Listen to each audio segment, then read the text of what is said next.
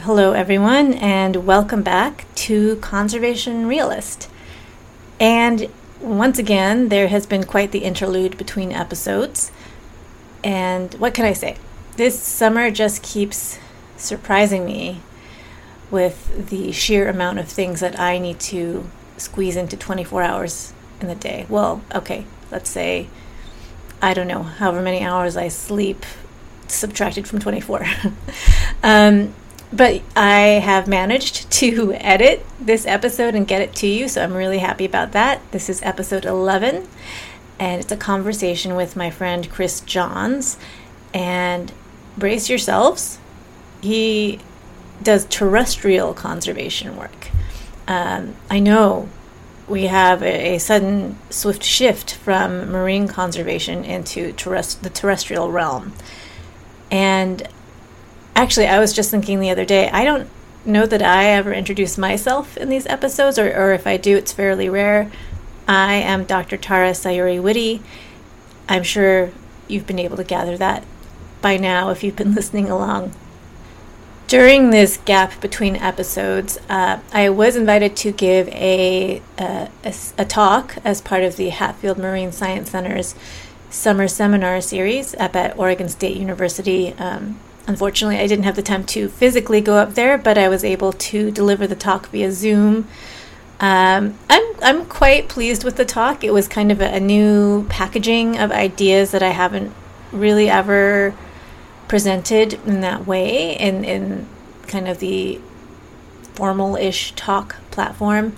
And I just posted it on a link to it on Substack earlier this week.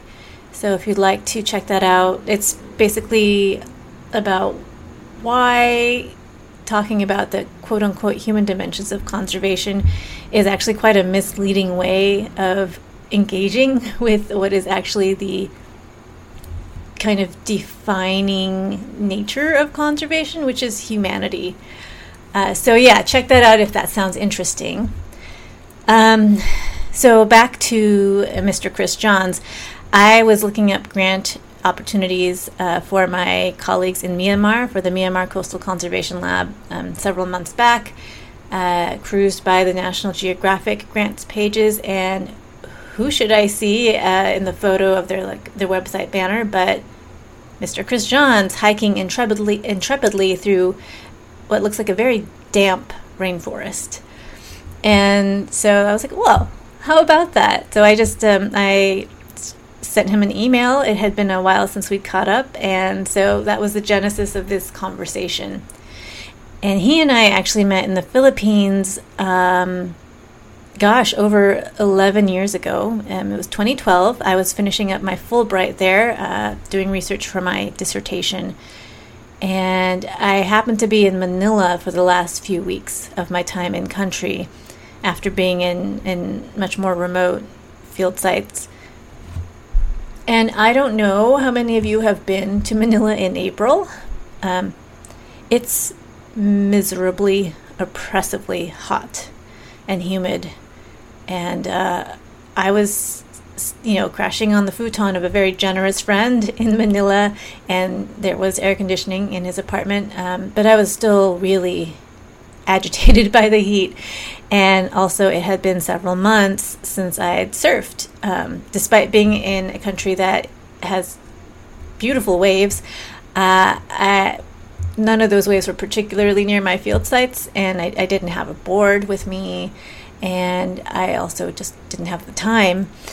But I was feeling really antsy. I really wanted to get into that ocean, and by coincidence, through the same friend whose apartment I was staying in, my sister, who'd been out in the Philippines supporting my work for a few months, she'd been there a few weeks prior and connected with one of his friends who had this really successful travel blog, and she was a surfer, and so she had write-ups on her blog about different surf spots. And my sister had connected us via Facebook, being like, hey, I think you guys would get along, but we'd never met in person. But yeah, here I was some weeks later, sweltering miserable in Manila, and I was like, oh yeah, that woman has this this website that has some stuff about surfing. Maybe I could get a bus out of town and hit up the closest spot.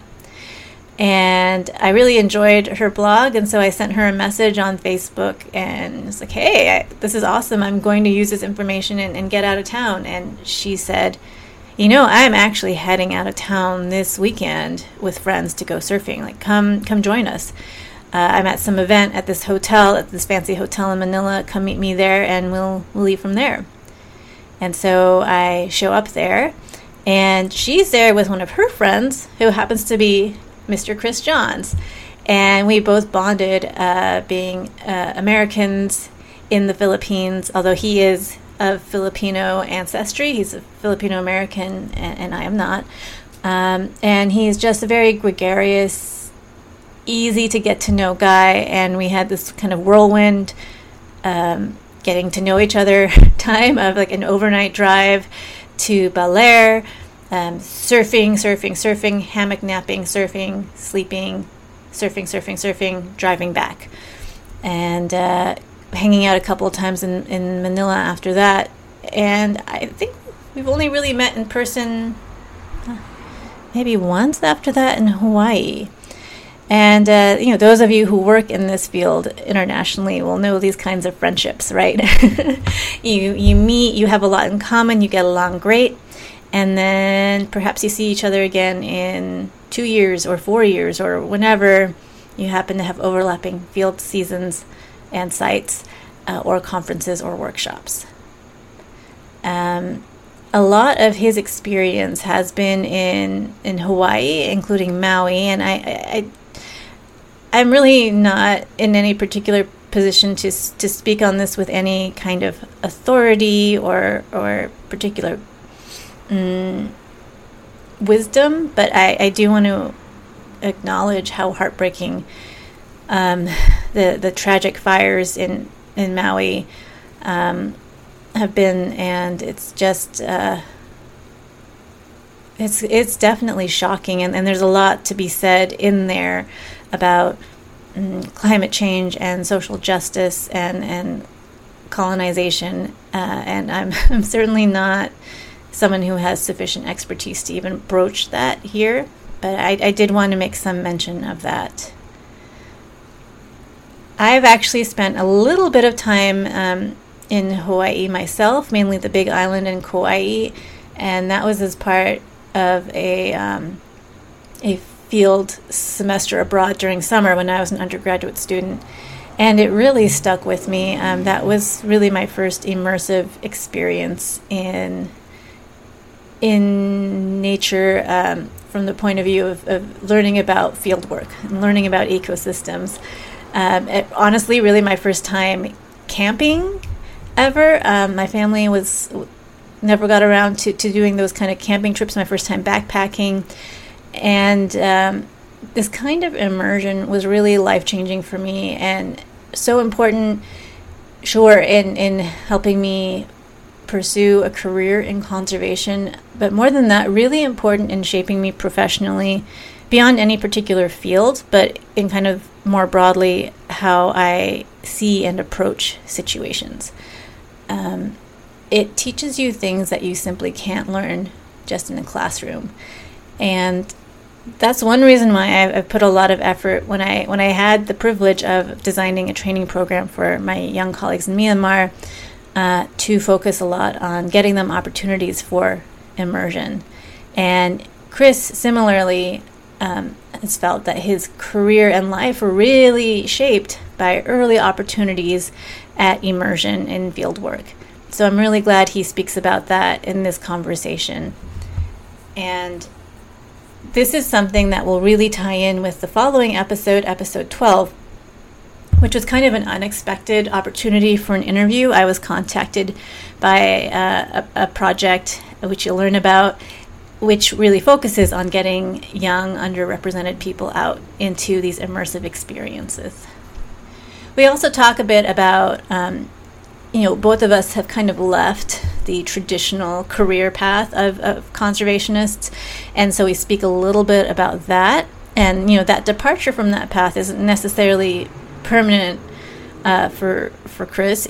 It's probably a little more permanent for me since, again, I'm committing a lot of my time and intention to working with non-speaking individuals. But it's I think it's useful for people to hear that there is life outside of academia. There's life outside the traditional big conservation NGOs. You can indeed work in a number of interesting ways toward conservation. And we also talk about the privilege of being a witness to nature, the privilege of being a part of learning about the ecosystems and nature in places to which you don't have any particular claim of heritage, and how that compares to being in a place where you do feel that connection of heritage. And you know what? I think I'm back to my super long introduction, so I'm going to wrap it up there. We have this song from these talented young musicians in Myanmar that you hear every episode, Asomo Twin, Ziantet and Min Min at the Green Touch, and then we'll jump into the conversation. Thank you so much for being with me.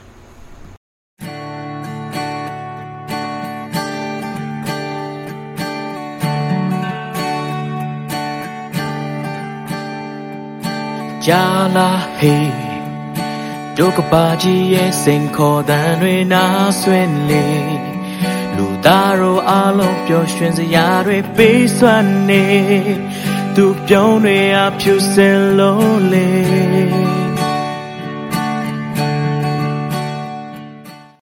And just as a preface, I, for whatever reason, could not fall asleep last night. So I am like running on fumes today and might not make the most sense in the world. I guess I was just so excited that I was going to talk to you today that I couldn't hunker down and get to some sound slumber. So.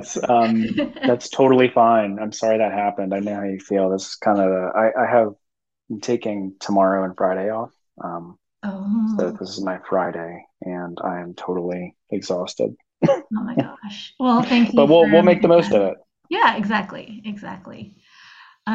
Cool. So sorry you're exhausted, but I'm glad that we were able to make this time to chat.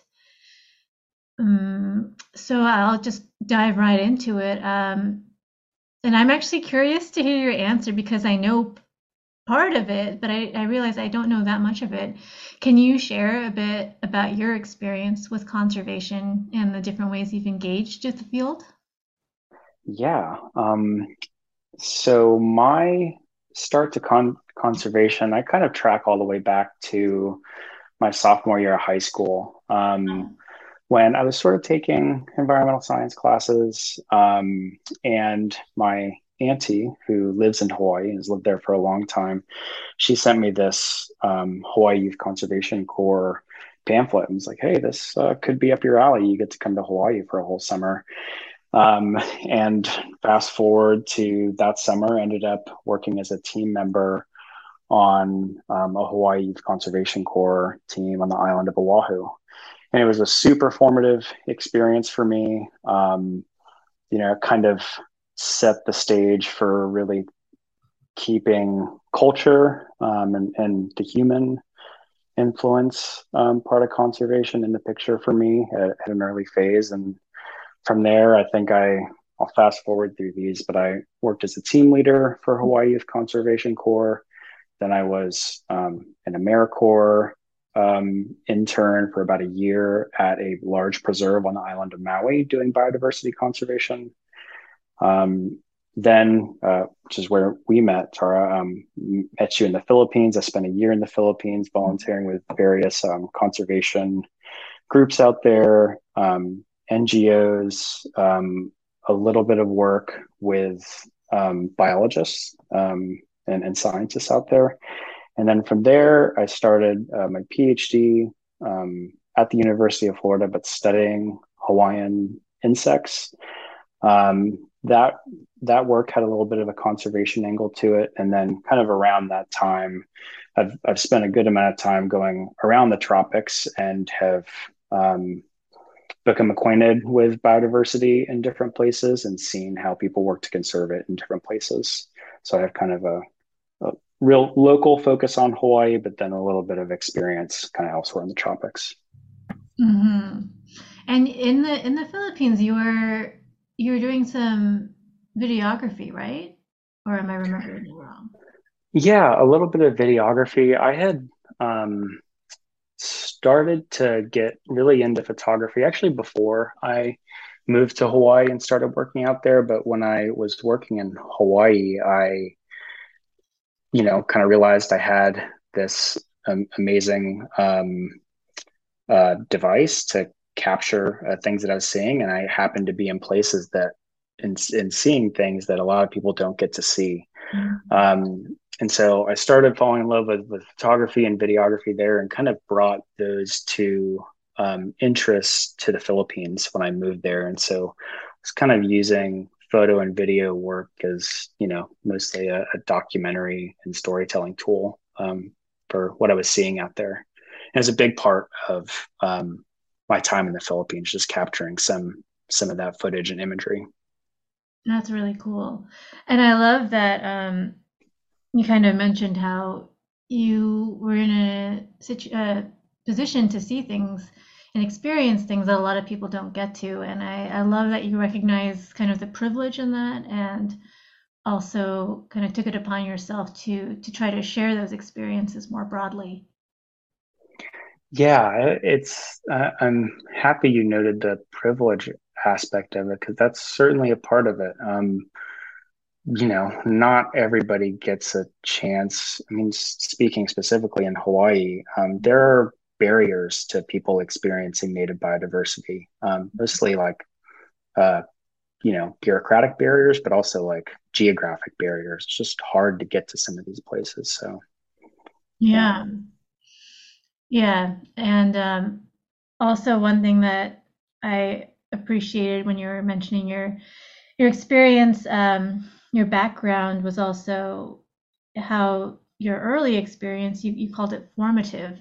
And that's another thing where I think kind of privilege comes in. It's just so great that these programs were available and you were able to access them at a pretty young age to kind of get you started on this path. Yeah, um I really would not be anywhere near where I'm at without the Youth Conservation Corps program. And Mm, that program is, I think it's nationwide, or I think they have chapters in like most states. But the Hawaii one, I mean, of course, I think that it's it's special, but I really do think that it's unique. I mean, because they're taking like a lot of local youth, many of which are Native Hawaiian, and acquainting them with native biodiversity in a way that's going to like land them a job, which is mm, important in Hawaii. So that I have nothing but praise to say for that program. that's so cool. And you'd mentioned that having so much of your early experience be based in Hawaii was a good way to see the link and the importance between culture and human influence and conservation. Um, Maybe in addition to that, or kind of elaborating on that more, what are some lessons from your experiences in conservation that have really stuck with you over the years? Um, I think that looking across my um, experience and having the great fortune to kind of see a lot of different natural landscapes, mostly terrestrial, around the tropics. I think the biggest thing that's kind of stood out to me is that, it's true, the natural world is really incredible. And it's also true that it's changing quickly. And an addendum to that is that the reasons for that change are super complex and hard to understand. Mm, It, and just kind of, having, um, I think throughout my work, I've just really had those ideas like crystallize and realized for me in my mind. It's like abstract, to hear for a lot of people that like, nature's great, or it's changing, or we need to protect it. And I think like seeing it with my own two eyes is yeah, that's probably the greatest lesson that I could have taken away from my experience. Totally. And I resonate with that. Uh, Probably more on the marine counterpart, just the landscapes that I was able to, or the seascapes rather, that I was able to witness, as a college student studying abroad and visiting different field sites, and being able to revisit some of them over the years, and just kind of at first in an abstract way, being like, oh, I'm not seeing as much as I used to see, or Hmm. it just doesn't seem as vibrant as places I went to 10 years ago. And sure, maybe some of that was it seemed more bright and shiny because I was less experienced and younger. But over time, it's just kind of this very sobering realization that no, these things have changed, and it's not just in one place or a few places. It's really kind of the norm now. Um, and I think I know that's a source of kind of despair for a lot of people working in this field. Yeah, yeah, for sure. I'm glad that you shared your experience here, because I I think that like one reason why like it's so important, I think, for me to like realize this is that like I can have conviction around like making that statement to others that like the Mm, natural world is important and it's changing. Because I feel like there's like a mismatch sometimes in between like what people that don't work like closely with the land, and people that do work closely with the land, like how close that connection and understanding and sensitivity can be to like a place. mm, um I feel like people who don't spend a lot of time with particular places, like natural landscapes, can ask the question like, well, how do you know, or like, are you sure? Like, it's a big mm. place, it's a big world out there, it's abstract in other people's minds, but for people that get to spend a lot of time in one place and observing it, it's like, oh yeah, it's pretty apparent. Yeah, Changing. absolutely. Yeah. And I mean, I think my earliest and most memorable teachers of that were, people who I interviewed once my research started including interviews, talking to fishers and hearing them say, in the Philippines, like, oh, there used to be a very clear transition season between the two monsoon seasons, the Amihan and Habagat. It's pretty reliable time to go fishing with good weather, calm waters, and that's disappearing, for example. And Mm. these are people who are living the realities of a changing climate. While Hmm. others who are much more privileged and much more removed from that direct experience and direct dependence on natural resources are playing it like it's a game, like it's something that's up for debate. Hmm. Yeah, Yes, yeah, absolutely, I agree. yeah. And I like what you said about having conviction and kind of um, being able to be confident in what you're observing and in the importance of protecting nature and protecting the environment.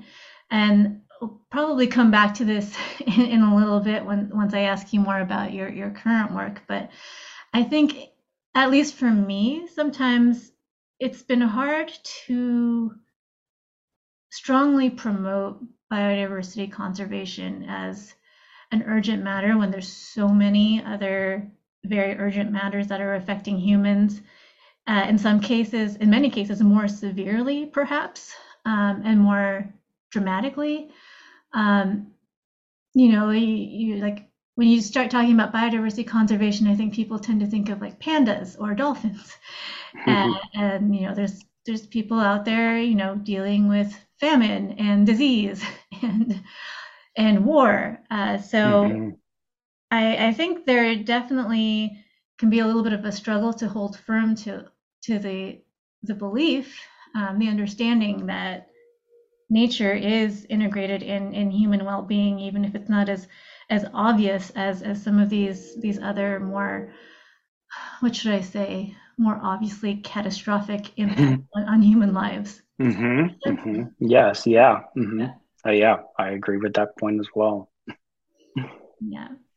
But rewinding a little bit, so I love telling people the story of how we met. And I don't know if you remember it exactly, but it was basically a very rushed surf getaway from Manila to where did we go? Balair, I think. Belair, yes. Yeah.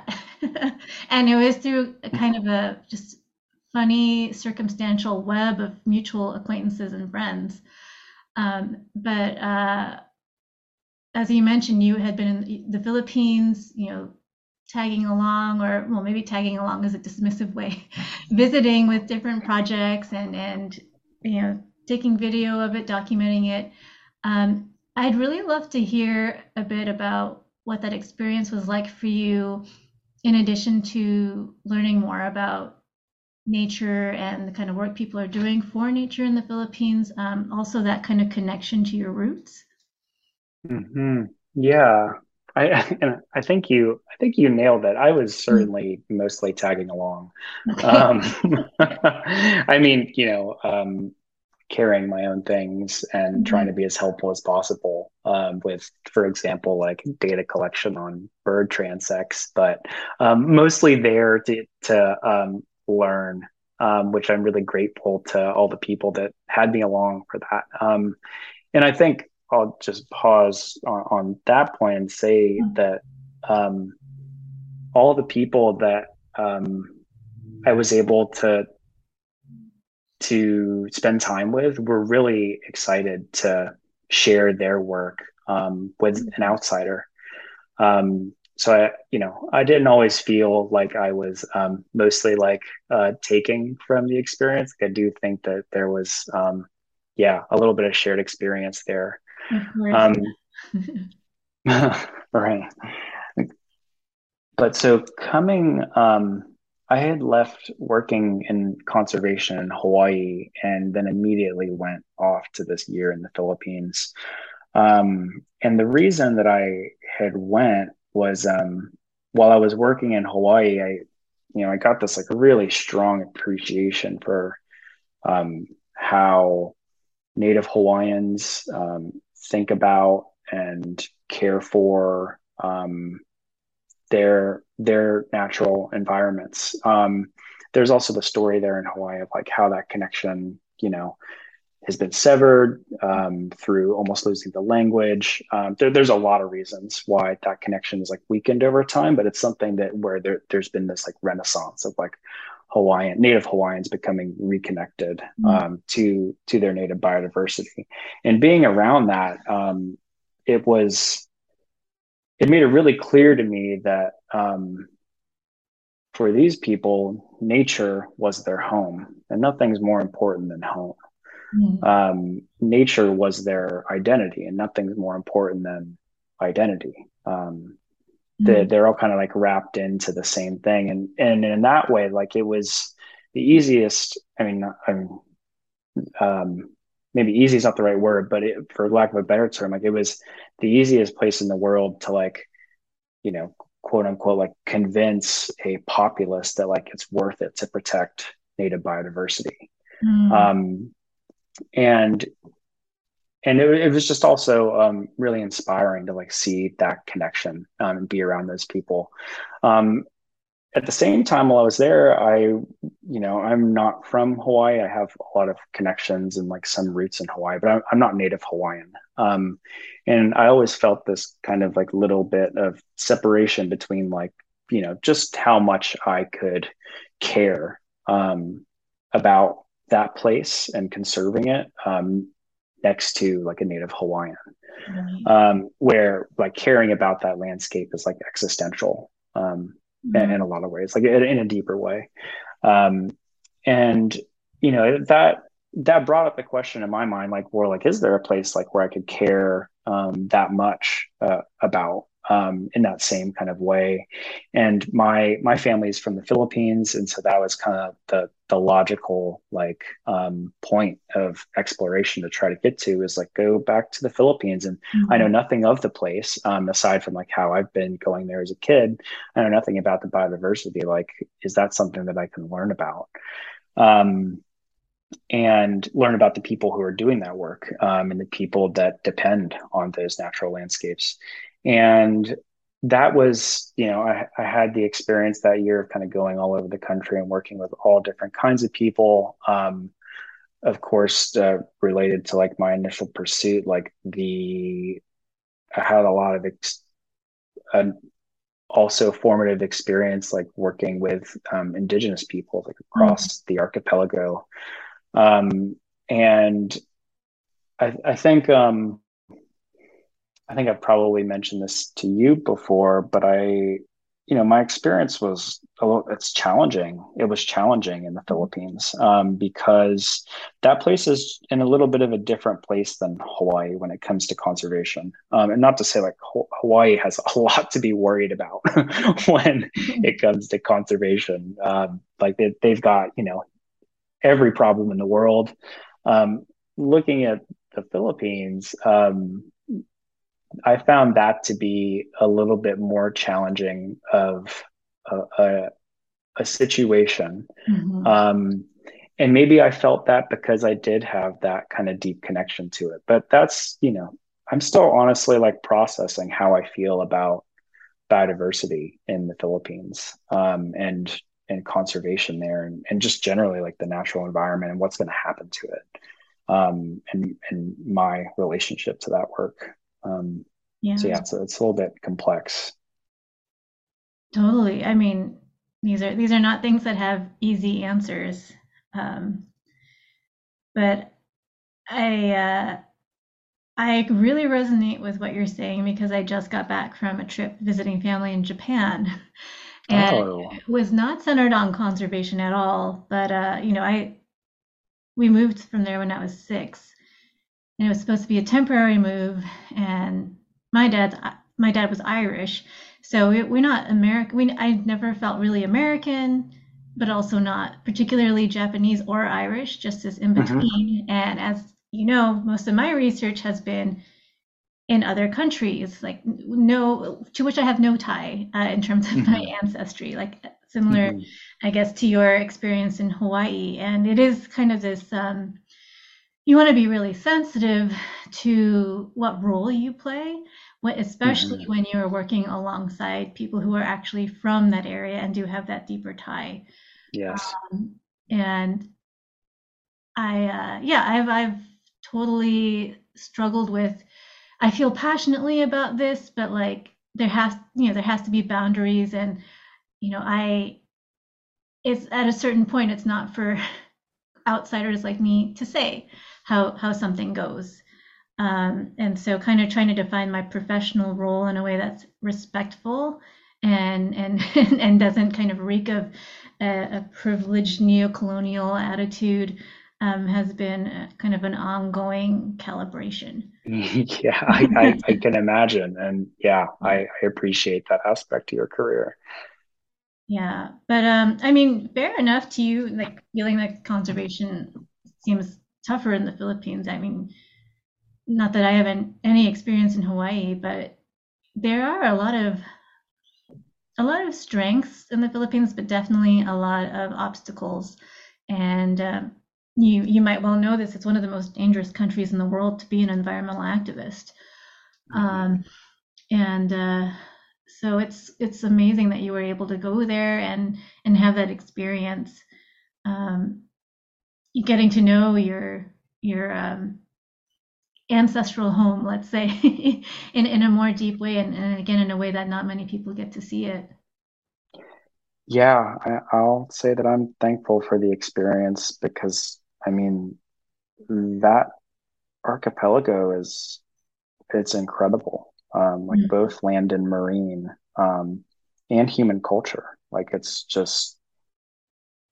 so special.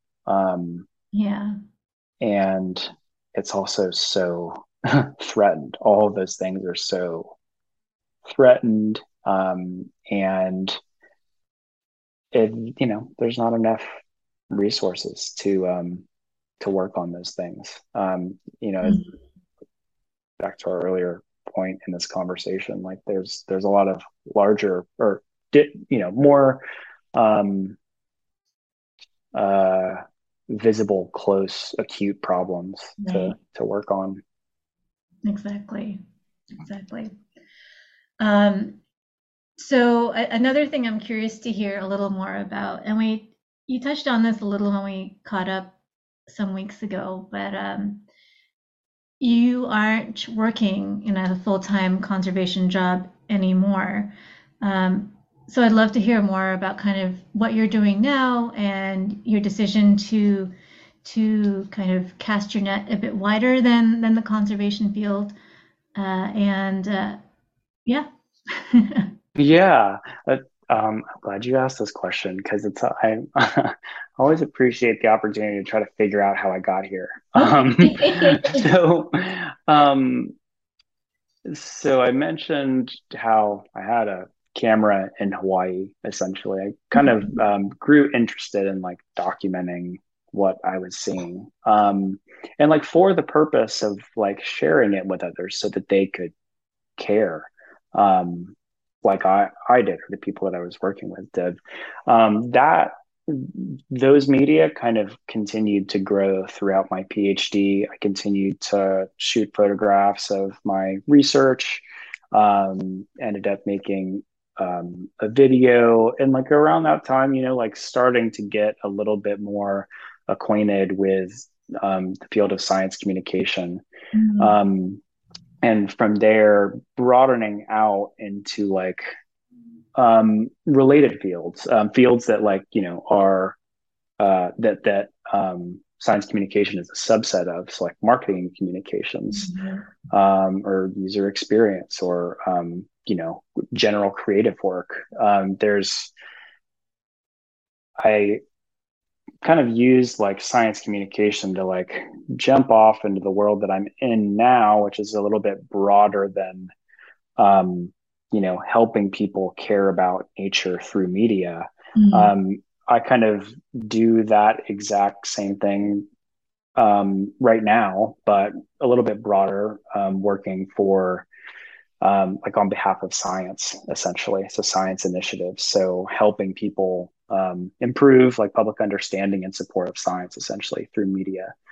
Um, and so the company that I work for now is called RTI International, and we're a federal contractor, and we work with every government agency under the sun.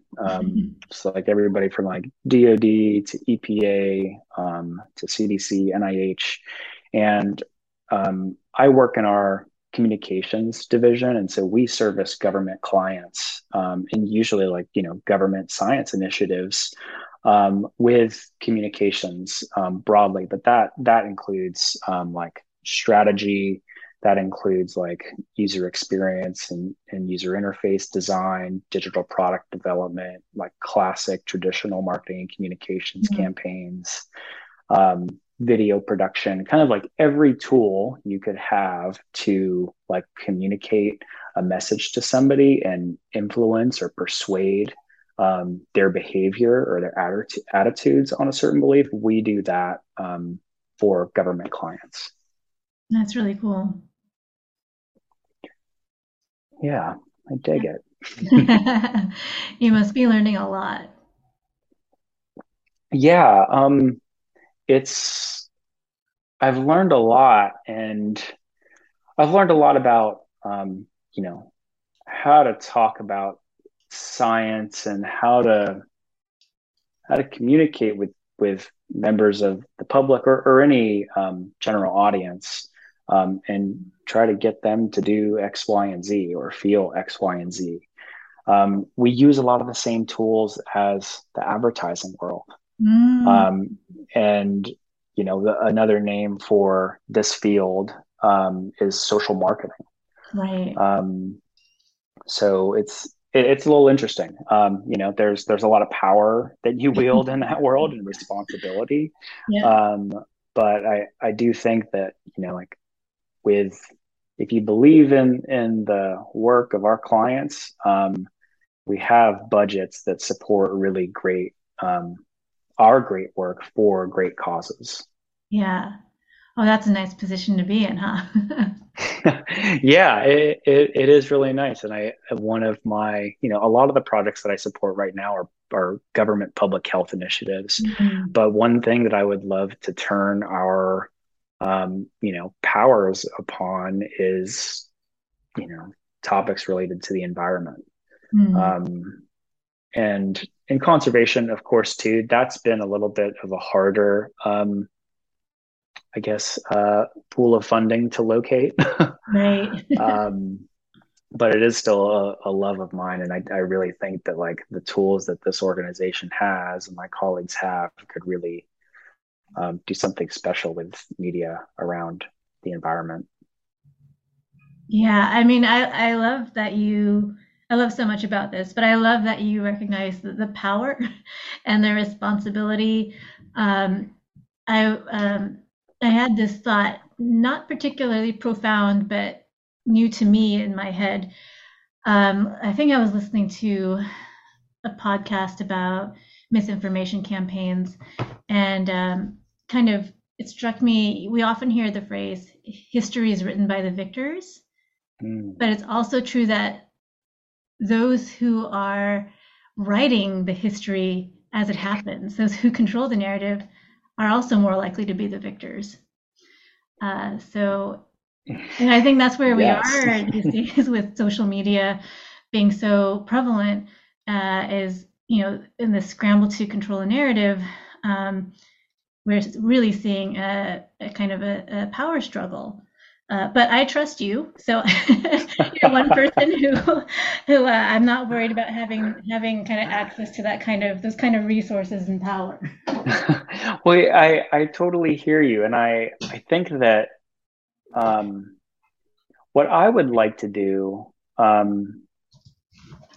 is be like what I aspire to do in my position is like be as like narrow with audience and like surgical as I can with like a cause, like a local Mm. cause and like messaging. Like I think that, I mean, TBD on whether that happens. It kind of takes a lot to like be that like obsessed and dedicated in focus Mhm. with projects because of I don't know all the time people are like the audience is everybody, Oh God. um, but I guess I'm saying that I think there's a little bit more safety in like being or at least for me um, not working too much in like the big like nationwide campaigns and like focusing like where you can really clearly see like the impact of Mhm. um, the input that you're having. Yeah, I mean that's kind of the direction I I relate most to, and I think that most people would Mm. find it easy to relate to is, I guess a way of describing it would be relatively small, actionable steps. Hmm. And you feel like you are achieving something concrete, and also laying the foundation for further steps along the way. Exactly. Yeah. Um, so you mentioned, really wishing you could wanting to take this more in a conservation direction. Is there anything in particular that you've learned from your current work that you would love to see implemented more in the conservation field? um I mean I think just generally like the powers of marketing Mm. communications.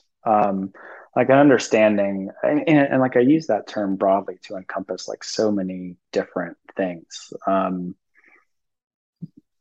I I would also, I mean, I would say that like it's important for like conservation to like realize like the vast contribution that like the professionals with those skills and that like kind of Mm. mindset can achieve. And I would also say at the same time like it's important to know what it can't do too.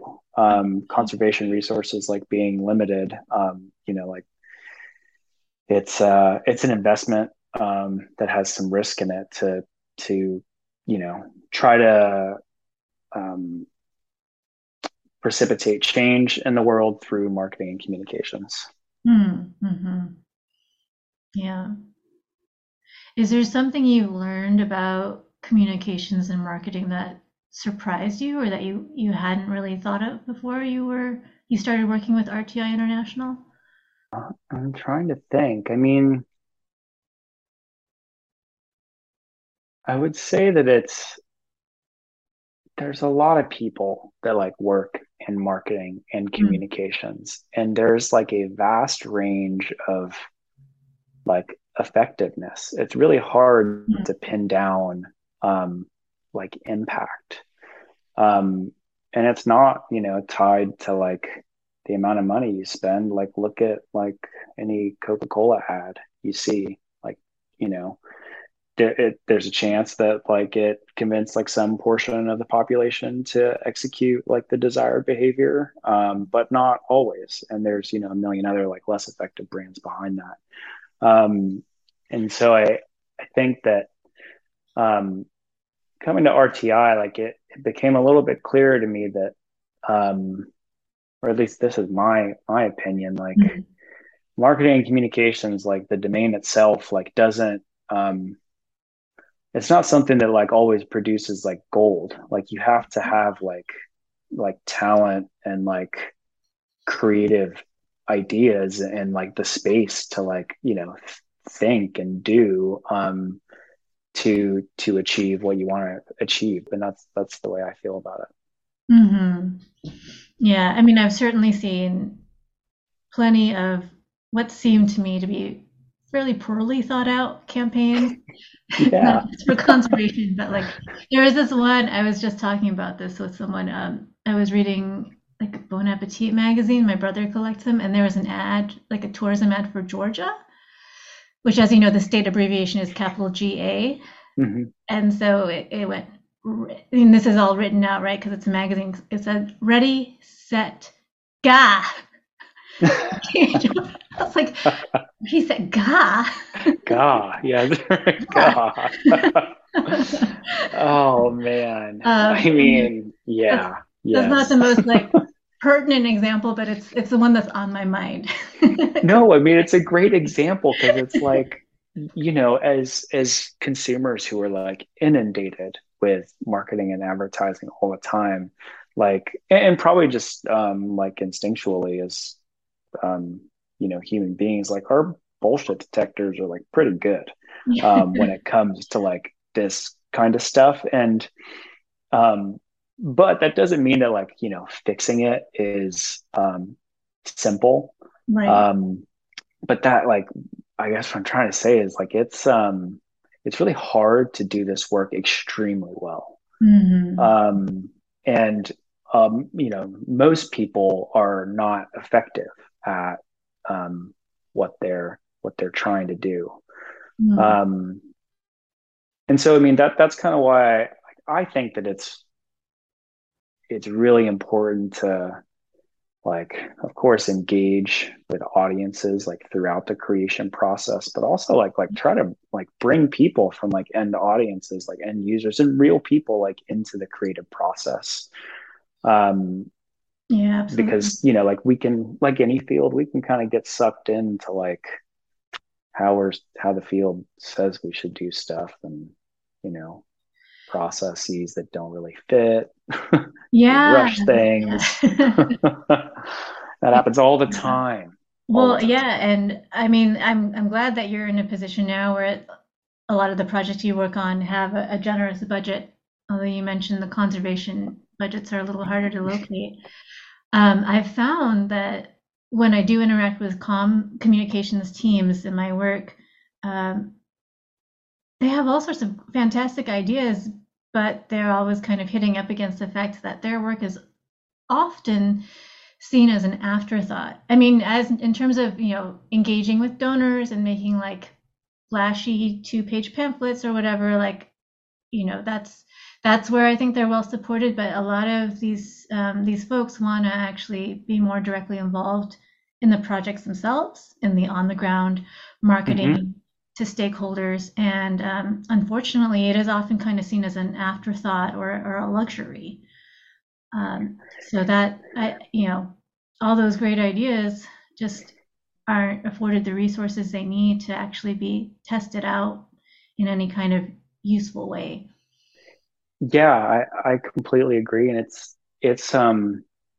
it's really hard to draw a circle around like or like put marketing and communications like in a bucket, in a silo that like doesn't Mhm. touch anything else. Like, the if you're really trying to like convince somebody to do something, like you can't be limited to like the tools in the field of communications. Mhm. um you have to consider like everything else, every other possible interaction that you can have with this person to change their opinion, or this audience to Mhm. change their behavior. But yes, budgets are a big challenge, but yeah, also being an afterthought. Yeah. And you mentioned a little bit kind of, the ideal is having a collaborative process with your audience and not just trying to impose something upon them that someone somewhere thought was a good idea. Mhm. Is that something that you're able to do? Kind of go through, this human-centered design process in your work, or is it kind of more of a rare luxury? It is, I mean, that's one thing I love about RTI is that's a big a foundation, or a big part of our foundation is doing, participatory research, Mhm. co-creation, human-centered design. Um, and we aspire to do that work, and we do, those exercises often, or we use those frameworks often. Um, but for me, I mean, those, I think we've, you know, it's hard to reach the full potential of like what that relationship can be like. Mhm. Um, and I speak about this mostly from the creative side of the house, like creative, like producing creative media, graphic design, photography, video, animation, whatever.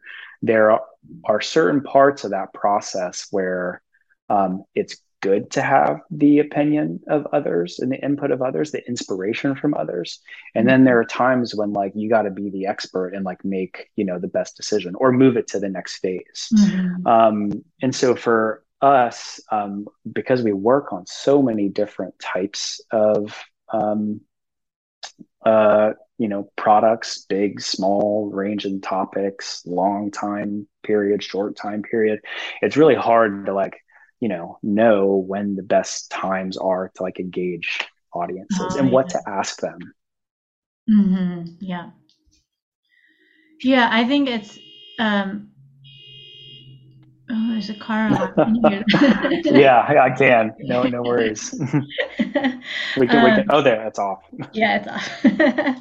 And then there's a train coming by. At least it's all Oh, happening at the good. same time. Nice. Yeah, I think kind of similar to what we were saying about communications being treated as almost an afterthought is, I think, at least in terms of talking points, everyone's happy to agree, like in their keynote speeches or whatever, that these participatory processes are important. But when it comes to actually making space for those processes throughout like a project timeline, Hmm. it's a very different Hmm. story. And it sounds like that's something you can relate to. Yeah, and it's really hard to plan around those things because ultimately, like it fully engaged in that process, like it changes the process Right. a little bit, and so it's really hard to, put a plan together, put a timeline together, put a budget together for that type of relationship. Yeah, absolutely. I can totally totally relate to that. Um, but taking a kind of a step back, now that you have, you know, spread your wings and entered this field that's got a bit of a more broad purview than conservation on its own, would you ever go back to focusing on the conservation sector? Hmm. Um, yes, I mean, I think I will always have an interest in like working in conservation, like as, somebody in the field. That's always something that will sound interesting to me. Who knows Mm, how it would work out, but I would love that. And it when it comes to like more of the current field that I'm in and like, turning that to conservation, I still maintain some media related projects focused on conservation. I'm pretty dedicated to like just like doing Hawaii stuff these days. Just because that's kind of where I have, that relationship, and it's where I'm most interested. And I have all of my like perspectives and skills and abilities like come from producing media about conservation in Hawaii. So I kind of just want to focus on doing that. But yeah, I think, those are the only two avenues that I can think of to like get back into conservation. But I would love to. Yeah, well, it would be to the field's benefit for sure to have more of you. Um, and so on a related note, I'd already been thinking about getting in touch with you to chat with for this podcast. A, because I enjoy talking with you, B, because it had been a long time, and C, I have very little representation from people with any kind of terrestrial background. And then what really prompted me to get in touch was I was looking up grants, grant possibilities for the team I work with in Myanmar, and I was on the National Geographic grants website, and there you were, like featured in the photo banner. Crazy. And I was like, this is a sign. And when people hear that I've worked in conservation, I think it evokes a certain image in their head. And I won't lie, it's definitely an image I had of my future self at some point many, many years ago. The kind of National Geographic adventurer saving the world through intrepid outings and expeditions and discoveries. It's an image, right? So I'd love to hear your thoughts on how this image reflects what it's actually like to pursue this as a career. And you've experienced part of it, right? You're on the website literally, but maybe put that into kind of a bit of context with with the reality you've experienced. Yeah, I think that Nat Geo is like they're a content marketing organization, and one whose like mission I really value, helping people form connections with the natural world, and they have to kind of sell that image, that content. They have to have like engaging content for readers, and they found one way to do that, which is through the brand that they currently have, which is all the things that you mentioned, like intrepid expedition, discoveries, things. And I mean, of course, that doesn't like map one to one with how conservation or generally science is done. Like it's not a one to one map of like even like intellectual merit or impact. Sometimes, I mean, like there's a plenty of like really incredible like scientific and like expedition based work that National Geographic has like been a huge part of. But there's a lot of both conservation and generally science work that just isn't part of the visual marketing that National Geographic is doing. And so, yeah, I kind of feel different ways about it. Like I appreciate what they do, but at the same time, like it's only one piece of the pie. Mm-hmm. Yeah, I fully fully relate with that, and I do think that I don't know. It's hard. I feel like I want a wider acceptance or acknowledgement of kind of the on the ground work and the human connections and the nuance that goes into it. But those aren't things that tend to be particularly eye catching. So Yeah. I mean, you're trying to I sell a think brand and promote these great projects. You gotta stick with what catches attention. right. Which is, a story that's being felt like across science right now. And because it's a marketing initiative. It's based around storytelling. Um, but I'll also say that, like, National Geographic, um, when it comes to like visual storytelling about, discovery, nature, science, they really are, I think, on like the cutting edge of like Mm. visual documentation, as well as like their form of content, which is like long form story. And I'm really thinking about like the magazine here, which Mhm. is like, the hallmark of Right. their brand. Um, but they're trying to push that boundary constantly, and there are people, the people that write and shoot for them are trying to push that boundary as well. And it may just be that these other projects that are equally worthy of attention just like haven't found the right like people to tell Mhm. those stories yet in that way. Yeah, no, I like that perspective. Cool. Well, that's the end of the questions, Chris. Thanks so much for Nice. your time. Yeah. Yeah, it was great. Thank you for having me, and I love what you're doing here. And yeah, the questions were great. It's always nice to talk to you. Yeah, it's nice to catch up, and I really appreciated having a catch-up call with you round two, where I got to dig a little deeper into what you're up to.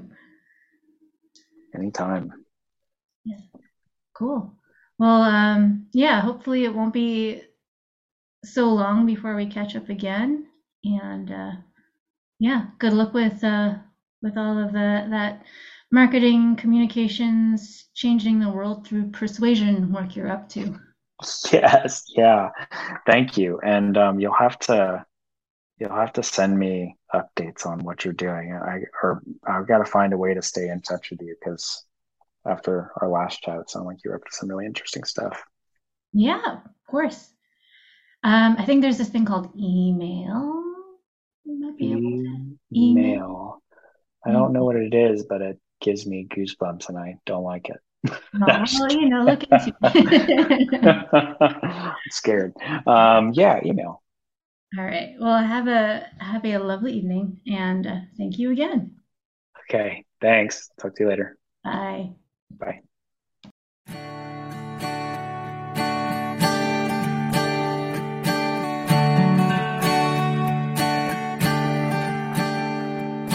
Jala hey, Dokapaji ye sing ko dan re na swin le, Ludaro alon pyo shwen zaya re pe swan ne, Tu pyon re a pyu se lo le.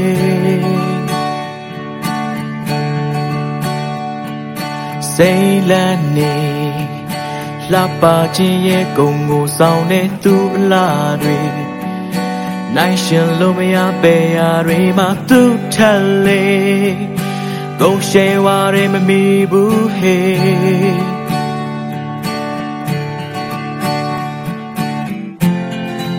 Say the la done o so tell like ba ne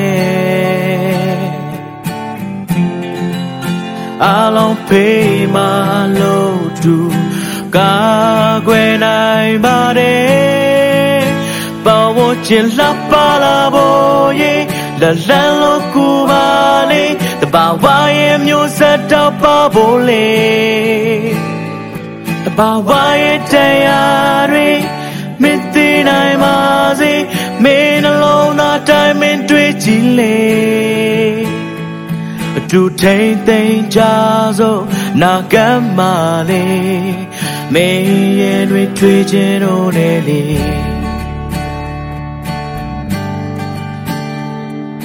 Sao shao le Me mi ta giúp nhị cô mau nằm mắt trái bên lì mùi nét truy xa lốt tê song gà lì thấy tê lù đáy mà cô gì đau xí bê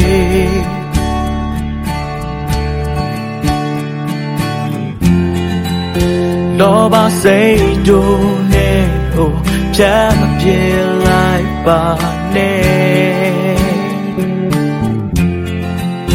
mình ngã xa lô đô đu cả quên ai ba đê bảo vô chuyện lắp ba la bô yê lần lô cu ba lê bảo vai em nhô rất đau ba vô lê bảo vai em chạy à rê mình tin ai mà dê mình ở lâu ta trái mình truy chỉ lê tu thấy tên cha rồi na gam mà lê mê ye đuôi truy trên ô lê lê